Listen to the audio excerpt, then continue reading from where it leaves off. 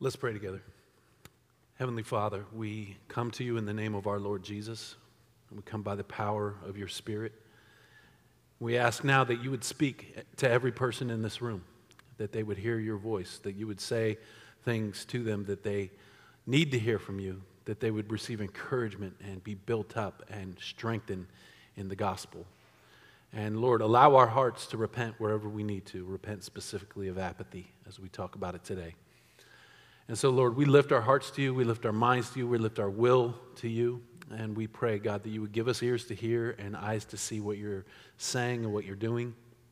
And Lord, hide me behind the cross that we all might see Jesus. So come, Holy Spirit. And we pray it in the name of the Father and of the Son and of the Holy Spirit. And all God's people said, amen. Good morning.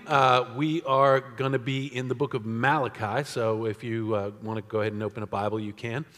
We are in the season of Advent here at the church. So if you're new to church, Advent is the time of year where we are anticipating the coming of Christ, and specifically we do that by anticipating the first coming of Christ that we celebrate at Christmas. And so through the whole month, as we're readying ourselves for celebrating the first coming of Christ, we meditate on the second coming of Christ, the fact that he's coming again.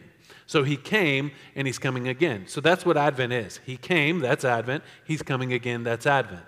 Advent is the idea of appearing or coming or arrival of God. So it's when God comes into this world and arrives in this world in a specific way. And so obviously God has created the world, but Advent is when God enters the world. And the story of Christianity is a story of God entering the world. It's not just about God in heaven, giving commands and directions from heaven and we have to figure out. But instead, he gives those commands and directions. Then he comes into this world to show us the way, to show us how to follow the commands and the directions, but also to give us forgiveness and grace so that we could be reconnected to God. So Christianity centers on the coming of God into history. So God creates the world, God creates history, and then he comes into the world, he comes into history and becomes a character in history, and that character is the person that we know, our Savior, Jesus Christ. So as we think about his first coming at Christmas, Advent is the time we're also thinking about his second coming. And what I want to talk about today is how Advent actually helps us with apathy. Every single human being deals with apathy. Apathy is when you start to lose interest. Apathy is when you have lack of feeling or emotion, when you become impassive, when you have lack of interest or concern. And a lot of times in their faith, people get apathetic. They kind of keep God at a distance. And what they end up doing is they end up going through the motions of religiosity without connection to God. And whenever somebody goes through the motions of religiosity without connection to God, they end up in hypocrisy and they end up in apathy. Now, last week we saw how Israel was ending up in hypocrisy. They were not giving God the best. They were giving God half effort. They were not giving God their hearts. They were not giving God their best offerings. And yet they were posing as if they were. And so they were hypocrites. Now this week we're going to look at how Advent solves the problem of apathy, and specifically for you, this is what I want you to hear for your own walk with God and your own Christian life. Thinking about the fact that God has come into history and that God will re-enter into history again is the primary thing that will keep you on point. The God who loves you and saves you not only sits up in heaven from a distance with his love, but that God comes into this world, comes into history to show his love, to show his forgiveness, to show the way, but also to teach us what we need to repent of. To repent is to turn away from what is evil and turning to what is right. And so what we need to repent of today, and this is all of us, including me, is apathy. We all get apathetic in the way that we think about God. And so here's my main point today. And then I want to break down the words of my main point because preachers do stuff like that. Okay. my main point is anticipating Advent annihilates apathy. All A's, right? And lots of interesting words. Anticipating Advent annihilates apathy. Let's break that down. First, anticipating. It's to give advanced thought, discussion, or treatment, to look forward to as certain, to expect. Okay, so the Advent is the season where we anticipate, we expect, we're looking for Jesus.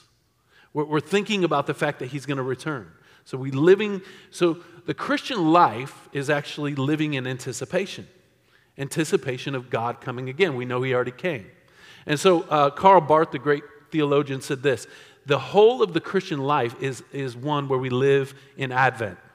We live between the Advents, the time of his first and his second coming. Now, so we want to anticipate that second coming. Second, Advent, we've already talked about, is the arrival and appearing of Christ. To annihilate something is to cause to cease to exist, to do away with entirely so that nothing remains. So we're going to talk about how to annihilate apathy in our life. And then apathy, as we said, is lack of feeling or emotion or impassiveness, lack of interest or concern or indifference. So my main point again is, say it with me. Is it up on the screen? Anticipating Advent annihilates apathy. Okay? All right. There's two types of churchgoers. There's those that come for God, and there's those that come for other reasons. And those that come for other reasons tend to get apathetic. So I want you to think about, and not in a guilt sort of a way or shame sort of way, I want you to think about why you came today. Did you come for God? Did you come to worship God? Did you come to hear from God? Or did you come for other reasons? Now, some of you might have been brought here by somebody and you're just coming to be nice to them. I'm not shaming or guilting you. I'm talking more to those that are Christians. Why are you here? Are you here for God? The only thing that will keep you from apathy is to keep your heart and attention focused on God. Not religion, not church going, not even the social connections within the church, but specifically God. We come here for God. And there are a lot of people that go to church for other reasons. Maybe initially they came for God, but over time they start going for various other reasons. Maybe it meets some sort of need in their life, or maybe there's loneliness, or maybe they need help with something, or maybe they don't have other friends. And all of those things God will use in our lives to bring us to him, and that's fine. God has probably used that with you. He has definitely with me. But when we come to the place of real spirituality is when we come for God. That we're here for him. That we're here to worship him because he's worthy of worship. And so a faith that is centered on God is what the Bible teaches. Not a faith that is centered upon religion, not a faith that is centered upon all the other benefits that come from God, but God himself. And what was happening in Israel in the book of Malachi, as we're looking at it here, is that the people stopped worshiping for the purpose of knowing God and loving God and serving God. And they were going through the motions for other reasons. And what that led to is apathy and idolatry in their life. Apathy being they just kind of, got indifferent about God. And then whatever you get indifferent about God, other things start sneaking in that are either perversions of the true faith or they are counterfeits of the true faith. And what the Israelites were doing is they had fallen into some perversions of the true faith, but they had also become apathetic because their attention was not on God. It was on other things. So the opposite of love is not hate, it's apathy. When you hate somebody, you actually care, right? But apathy is when you just don't even care. And this is where the Israelites had gotten with God. They were there for other reasons. They were in this for other reasons. And they really didn't care about God. They were just going through the motions. And what happens when you just go through the motions, your faith becomes corrupt. And it's not just them. Apathy is a major problem in the churches today. Specifically, the problem stems from having religion without God or the things of God, as we said. And modern Christianity has found ways to obscure the cross with newer, shinier gospels. A Christ without a cross, a gospel without grace, forgiveness without sin. We trade the living God for a sky fairy who grants our wishes. We start to go, oh, instead of being the living God who we fear and love and walk under, he's just the sky fairy, and he better grant my wishes, and when he doesn't, he's a bad God, and he needs to get his act together. Whenever people start getting disappointed with God, it's because they forgot that he is God and that they're not. We trade the gospel for an entertaining church or a consumeristic experience or add-ons like Christian culture. And we like to pretend that our politics is something that God is super concerned about. We worship our nations, Christian celebrities. We jump into fads. We hide the Bible, the resurrection, and the renewal of all things, and platform a vision for human improvement with God as one who is an encouraging grandfather, but a distant errand boy at the same time that is just there to serve selfish humans. See, a God who demands nothing, does nothing, is not worthy of worship. The God whom we have is a God who is holy and powerful and true and yet merciful and kind and compassionate. And sometimes what we do is when we see his mercy and his kindness and compassion, we say, oh, he's not holy. We don't need to worry about it.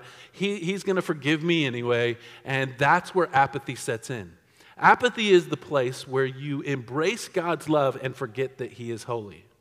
So you think of God's love as a way in which you can get away with things.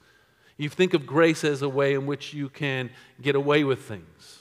Rather than grace is something that you can fall back on when you can't measure up, that God is there for you. So these people were sucked into all kinds of things. And before we get into the text, I want to read you a quote, what John Calvin says about this particular text. He says, the prophet accuses the Jews here of another crime, that they were untrustworthy towards God and their own brethren, and departed from that preeminence into which God raised them when they were chosen in preference to other nations to be a holy and peculiar people. This ingratitude the prophet now condemns by saying that they all had one Father and that they had been created by one God. And that's where we're going to pick up now in verse 10. So, God, through Malachi, the prophet, says this, have we not all one Father? Has not one God created us? This is Malachi's sermon. He's saying, God is our Father, the Creator, the Infinite One, the Powerful One. He is our Father. And there it is right there. When you understand who God is, you understand that he is powerful and holy, and yet he is your Father. Not like your earthly father who likely failed you in some way. Some of you had great fathers, but still were not perfect. Instead, this Father is absolutely perfect and loves you with total compassion and is the Holy One, the Creator of the ends of the earth. And so that's the first thing. Let's think about the fact that he is our Father, but that he's also our Creator. That he is the one who created this world and holds it all together. And he also created our faith. He created our ability to know him. In this context, it would have been he created the Israelite people by taking them out of Egypt and bringing them to the promised land and creating a people that he would bring Jesus through. God had done this work for them. But then the prophet says this, why then are we faithless to one another, profaning the covenant of our fathers? So he's saying, the primary way that you can see apathy playing out is the way in which we treat each other and the way in which we treat the world around us. When apathy starts to set in and you're just going through the motions of religion, disconnected from God, it completely changes your heart attitude. And it changes the way you think about people. It changes the way that you treat people. Because when your faith is connected to God, you know that God sees it all. That he sees everything. That nothing is hidden from him. But when you get apathetic, you kind of forget that. And you kind of distance yourself from the reality of God's holiness and his eye that peers into everything. And you just kind of like, oh, he's a grandfather in the sky, and he's a nice guy, and so I can just kind of go through these motions. But inevitably, disconnection from God will lead you to treat other people in ways that breaks them, that breaks you. And that's what was happening here in Israel. Their apathy was demonstrating itself by the way in which the people treated each other, how they treated the poor, how they treated people of other nations and ethnicities, how they treated immigrants, as we're going to see in just a moment. Look at chapter 3, verse 5. When God talks about his judgment, he says this, and this is part of Advent that we should be aware of. For us, the second coming of Christ is a great hope. But for the world, for the rest of the world, those who reject Jesus as king, the second coming of Christ is a day of judgment. So look what God says through Malachi. He says this, then I will draw near to you for judgment. He's talking about the second coming for those that didn't repent and come to God. I will be a swift witness against the sorcerers, against the adulterers, against those who swear falsely, against those who oppress the hired worker in his wages, the widow and the fatherless, against those who thrust aside the sojourner and do not fear me, says the Lord God. So these are the things, the types of things that happen when you have a religion that is disconnected from God. People start treating each other in horrible ways. And what we see start coming out, and this is in the nation of Israel. This is in the nation that had God as their king, that was awaiting the Messiah. This is the people that had a covenant with God, but they had become apathetic. And look what they were doing. It says, I will be a swift witness against the sorcerers. In other words, they were allowing other religions into, and pagan religions, witchcraft, into the worship of God. So this is one thing that starts happening when apathy starts to set in. You start to have a religion that's disconnected from God. You start to have false gods that are part of that religion in the way that you practice too, and this is what Israel did. But also, it starts to play out sexually. It says against the adulterers. So whenever there is apathy, there is sexual brokenness that begins to break out, and people start stepping out on their marriages.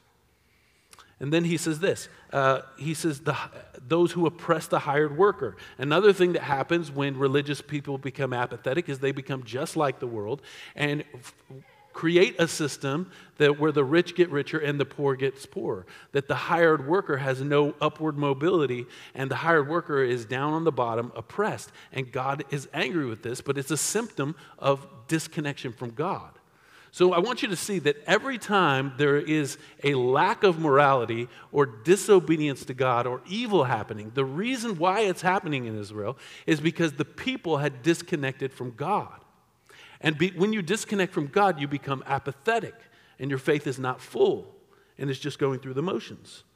They also oppressed the widow and the fatherless. They weren't taking care of orphans. And in that day, a widow would have been somebody that needed to be cared for. If you didn't have family, the widows would just walk the streets and beg because they had no way to provide for themselves. And so God's people were supposed to provide for them. And those who thrust aside the sojourner, that's the immigrant. False religion will always lead to mistreatment of the immigrant. All throughout the Mosaic Law and all throughout the prophets, we see this as well. And here's the reason why. At the end of verse 5, they do not fear me, says the Lord of hosts. So lack of connection with God, lack of fearing God is what leads to apathy. In other words, the thing that will keep you from apathy is not trying harder. I'm really going to do it this time. I'm really going to be committed this time. The thing that will set your heart on fire, the thing that will make you holy, the thing that will lead you away from apathy is intimacy and connection with God. That's the only thing. It's not in you to make yourself holy. It's not in you to save yourself from apathy. It's simply not. What keeps the fire burning is connection with God. And this is what they had forgotten. They wanted to go through the motions of church and religion without God. And what that led to was corruption. Look at what else. We see some of those forms of corruption, but look at the other corruption that comes into Israel in chapter 2, verse 11. Judah has been faithless, and an abomination has been committed in Israel and in Jerusalem. For Judah has profaned the sanctuary of the Lord, which he loves, and married the daughter of a foreign god. May the Lord cut off from the tents of Jacob any descendants of the man who does this, who brings an offering to the Lord of hosts. And this is the second thing you do. You cover the Lord's altar with tears and with weeping and with groaning, because he no longer regards the offering or accepts it with favor from your hand. But you say, why does he not? Because the Lord is a witness between you and the wife of your youth, to whom you have been faithless, though she is your companion and your wife by covenant. Did he not make them one with a portion of the Spirit in their union? And what was the one God seeking? Godly offspring. So guard yourselves in your spirit, and let none of you be faithless to the wife of your youth. For the man who does not love his wife but divorces her says to the Lord, the God of Israel, covers his garment with violence, says the Lord of hosts. So guard yourself in your spirit and do not be faithless. So I want you to hear 2 times there at the end of the passage, he says, guard yourself, guard yourself, guard yourself. What do you got to guard yourself from? Apathy. And how do you guard yourself from apathy?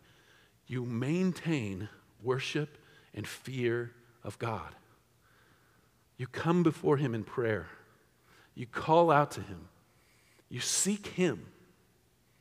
You don't seek the religion. You don't seek the motions. You don't even seek the people that are part of it. You seek him. And when you seek him, you'll be able to love the people, and you'll be able to have more integrity and consistency in your life, and the apathy won't be there. But whenever you have apathy happening in your life, I guarantee you it is about disconnection from God, at least when we're talking about religious or faith type of apathy. So he says here, guard yourself. And here's the other thing that they were doing. So we talked about some of the oppression that was happening, the way they were treating the poor, the sexual sin, the fact that they were allowing pagan worship into the church. Well, here's the other thing that they were doing.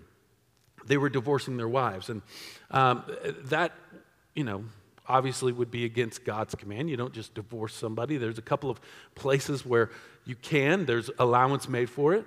But God is very serious about marriage. And divorce is usually about somebody mistreating somebody else. But in this scenario, it was even worse. The reason why they were divorcing their wives was not even because they didn't love their wives or didn't like their wives. The reason they were divorcing their wives is because they were surrounded by these other nations that were very powerful, and they wanted to create alliances with the other nations so that they wouldn't have to fear being attacked. So they were willing to compromise their faith in God and God's commands by divorcing their wives, and this is what they would do. They would then divorce their wife and marry a wife of one of the other nations that worshiped other gods so that they can create an alliance so that they could protect their family in the midst of war, and there was economic gain. So it was really about the reason they were divorcing their wives and leaving their wives on the street was for economic gain and social connection that will lead them to safety. In other words, they weren't trusting God to be their protector. They were trusting other things to be their protector, which led them to harm their wives. It led them to harm their workers, as we saw. It led them to harm in so many other ways. And here's the key to it all. They disconnected from God. They tried to have religion without God. They tried to live life without God. And if there's anything that will make you evil, it's doing religion without God. Some of the most evil people throughout history have been religious people who are not connected to Jesus. And this is what they were doing. The apathy was leading to moral corruption in the entire nation. Now, the truth is, when we have apathy in our lives, it always leads to moral corruption. We find ourselves doing things that we don't want to do. We find ourselves saying things that we don't want to say. We find ourselves in places that we know that we should not be. Why? Well, it's not just because we're bad and we make bad choices. It's because we've disconnected from the Holy One. I can tell you this. The only reason I became a Christian is God. I didn't become a Christian because I wanted to clean my life up or I wanted to straighten things out or I thought it would be a better way to live, or it was none of that. I mean, at the time I became a Christian, I was a criminal. The time I first considered that, I was in jail. And I can tell you, yeah, that scared me, but what really drew me in and changed my life was I read about Jesus. And I started finding about who he was. And I also started to find out that he accepted people like me, broken people. And that is what has kept me to this day. And I can tell you, at any point in my life where I have corruption start to come in, or I'm not walking in who I should be, or I'm not loving my family the way I should, or not pastoring the way that I should, or whatever it might be, I can tell you it's usually because I have not had intimacy with Jesus. I was going through the motions. I forgot to pray. I forgot to seek Him. I forgot to let Him love me. And so here's the beauty of it all. Advent gives us this opportunity to turn from apathy, to turn from the corruption without shame. Advent gives us this opportunity where God says, yes, you've made a mess of it all, but I'm coming, and I'm going to heal you, and I'm going to make it right. And if you stay close with me, we're going to figure this out. Now, Jesus doesn't say it's all going to be perfect once you start following Him. Of course, that's not true. But life does change. And Advent is the discipline and the meditation every year for this whole month where we say, He's coming again. And if He is coming again, where am I with Him? I'm not saying where am I in life. I'm not saying where am I with where am I with Him? He even says that they wearied Him with their prayers.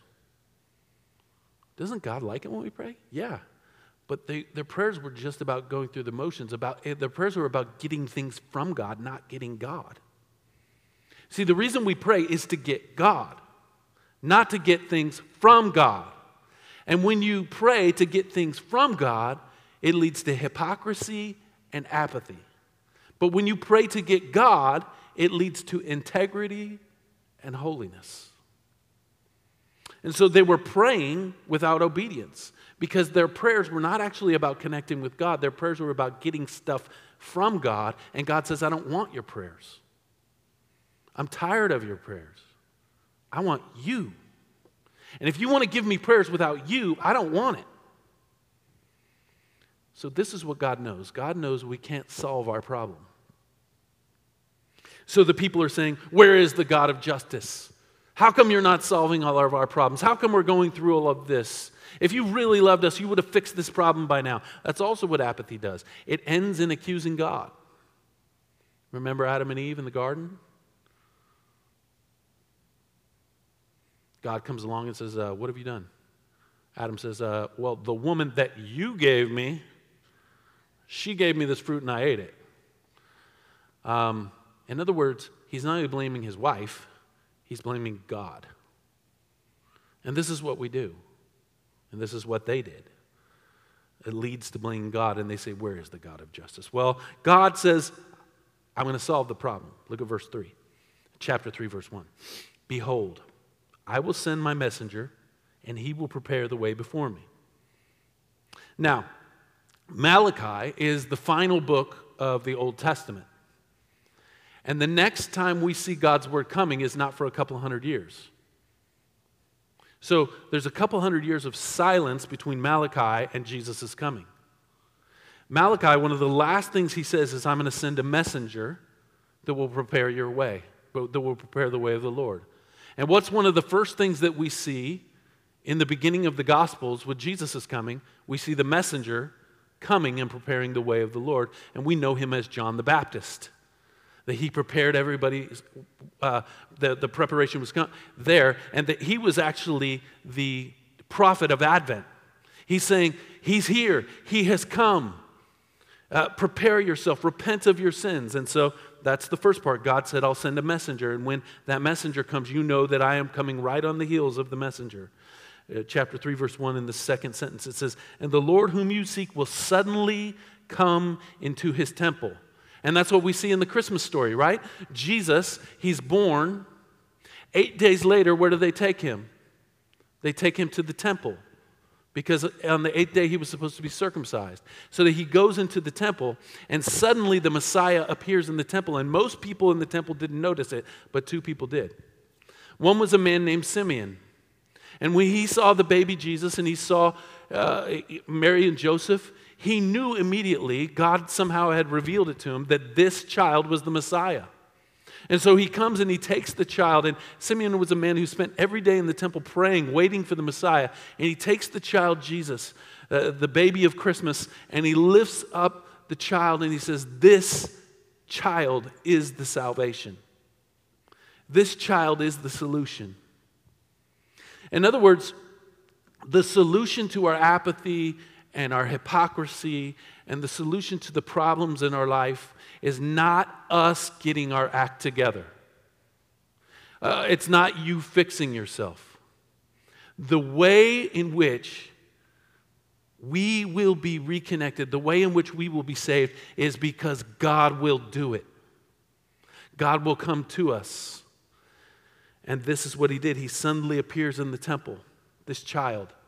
And Simeon says, this child is the salvation. And then there was a woman named Hannah who also prayed in the temple and was waiting for the Messiah to come. And she celebrated when she saw this child. So Jesus first fulfills this prophecy of suddenly appearing in the temple when he's a baby. But then throughout Jesus' ministry, it will say something like this. He appeared in the temple. He appeared in the temple. It's pulling us back to this verse, saying he's the one. He's the one. He's the one that's going to turn our hearts back to God. He's the one that's going to heal us. He's the one that's going to save us and forgive us. So hundreds of years before this prophecy, 100 years before when this prophecy was given, we know 100 years later, Jesus begins fulfilling it by appearing in the temple. And look what this person will do who appears in the temple, the Lord who appears in the temple. It says this, and the messenger of the covenant in whom you delight, behold, he is coming, says the Lord of hosts. Verse 2, but who can endure the day of his coming, and who can stand when he appears? For he is like a refiner's fire and a fuller's soap. So from this perspective, the Jewish people expected that when the Messiah came, there was all the prophecies of what would happen when the Messiah came, that he was going to set the world aright, he was going to establish his kingdom on earth, and what they didn't understand is that there was two advents. There was one in which he would come and come as a baby and live a perfect life and die on the cross and rise again, and there is another that he will come for judgment. But in both comings, he does the same thing, just in different ways. He heals, he cleanses, and he forgives. Look at this, verse 2. But who can endure the day of his coming? Nobody can. Only he can. He's the only one that can endure the judgment of God for us. And so Jesus becomes the one who endures the judgment, even though he is perfect. Who can stand when he appears? This is talking about his second coming. At his second coming, there will be a time of judgment. But even in his first coming, there was judgment. But he was the one who took it. In the second coming, there will be judgment. But it will be for those who rejected him and refused him. But what does he do? He cleanses.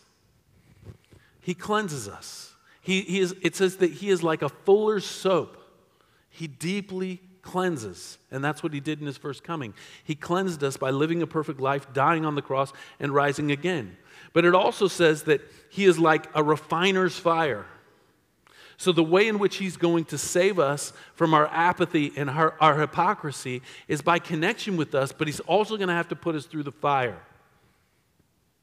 And this is why suffering is required, actually, for you to know Jesus. Jesus came into this world and suffered, and we are in this world suffering, but as we suffer, he connects with us. And the picture is this. When he talks about the refiner's fire, it's a picture of this big vat that you would have, and you would mine the silver, and you would take the silver and you would put it in the vat, and you would boil it. And you would boil it until the impurities rose to the top. And what you would do is you would take a tool and you would scrape off the impurities on the top. And then you would boil it again, and the impurities would rise to the top, and you scrape off the impurities on the top, and you boil it again. And as you continue to do that, it becomes purer and purer and purer. And once the silversmith knows and can see his face in the silver, see his own reflection in the silversmith knows that the silver is done. And this is what God comes to do in our life. He puts us in the furnace. He turns up the heat.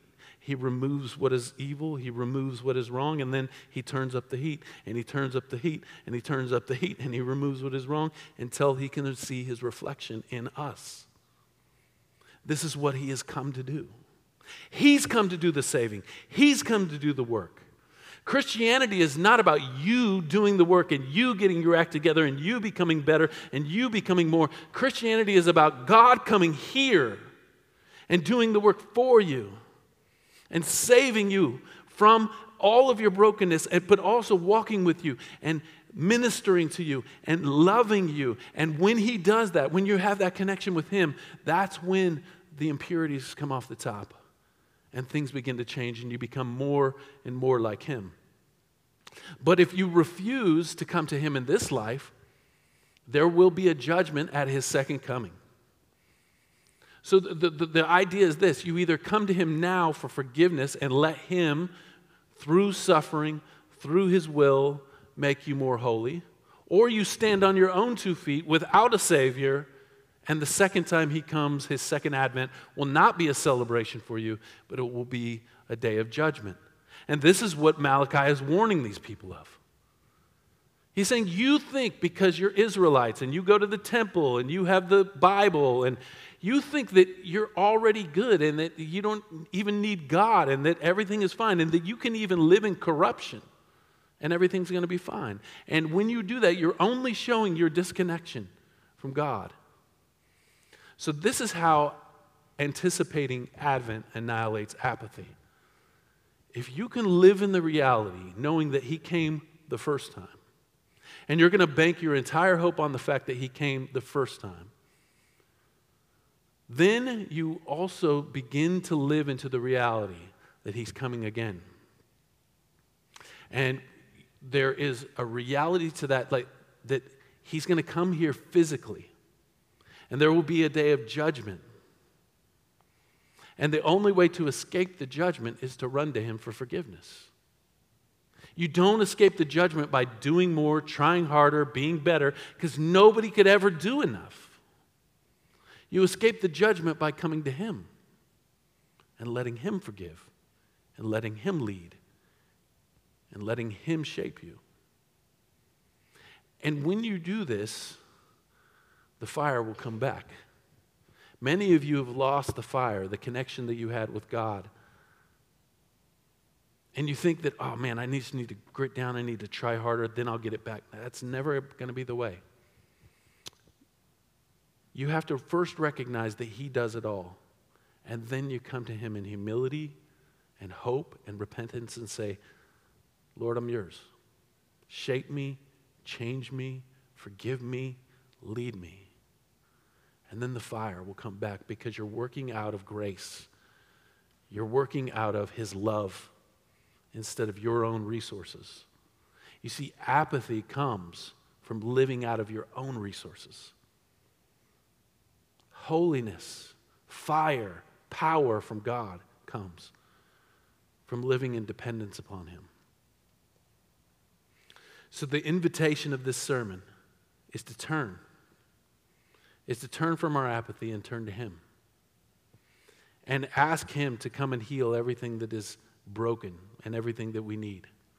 Advent is the time for us to reflect on the fact that He's been so good and so gracious and so forgiving.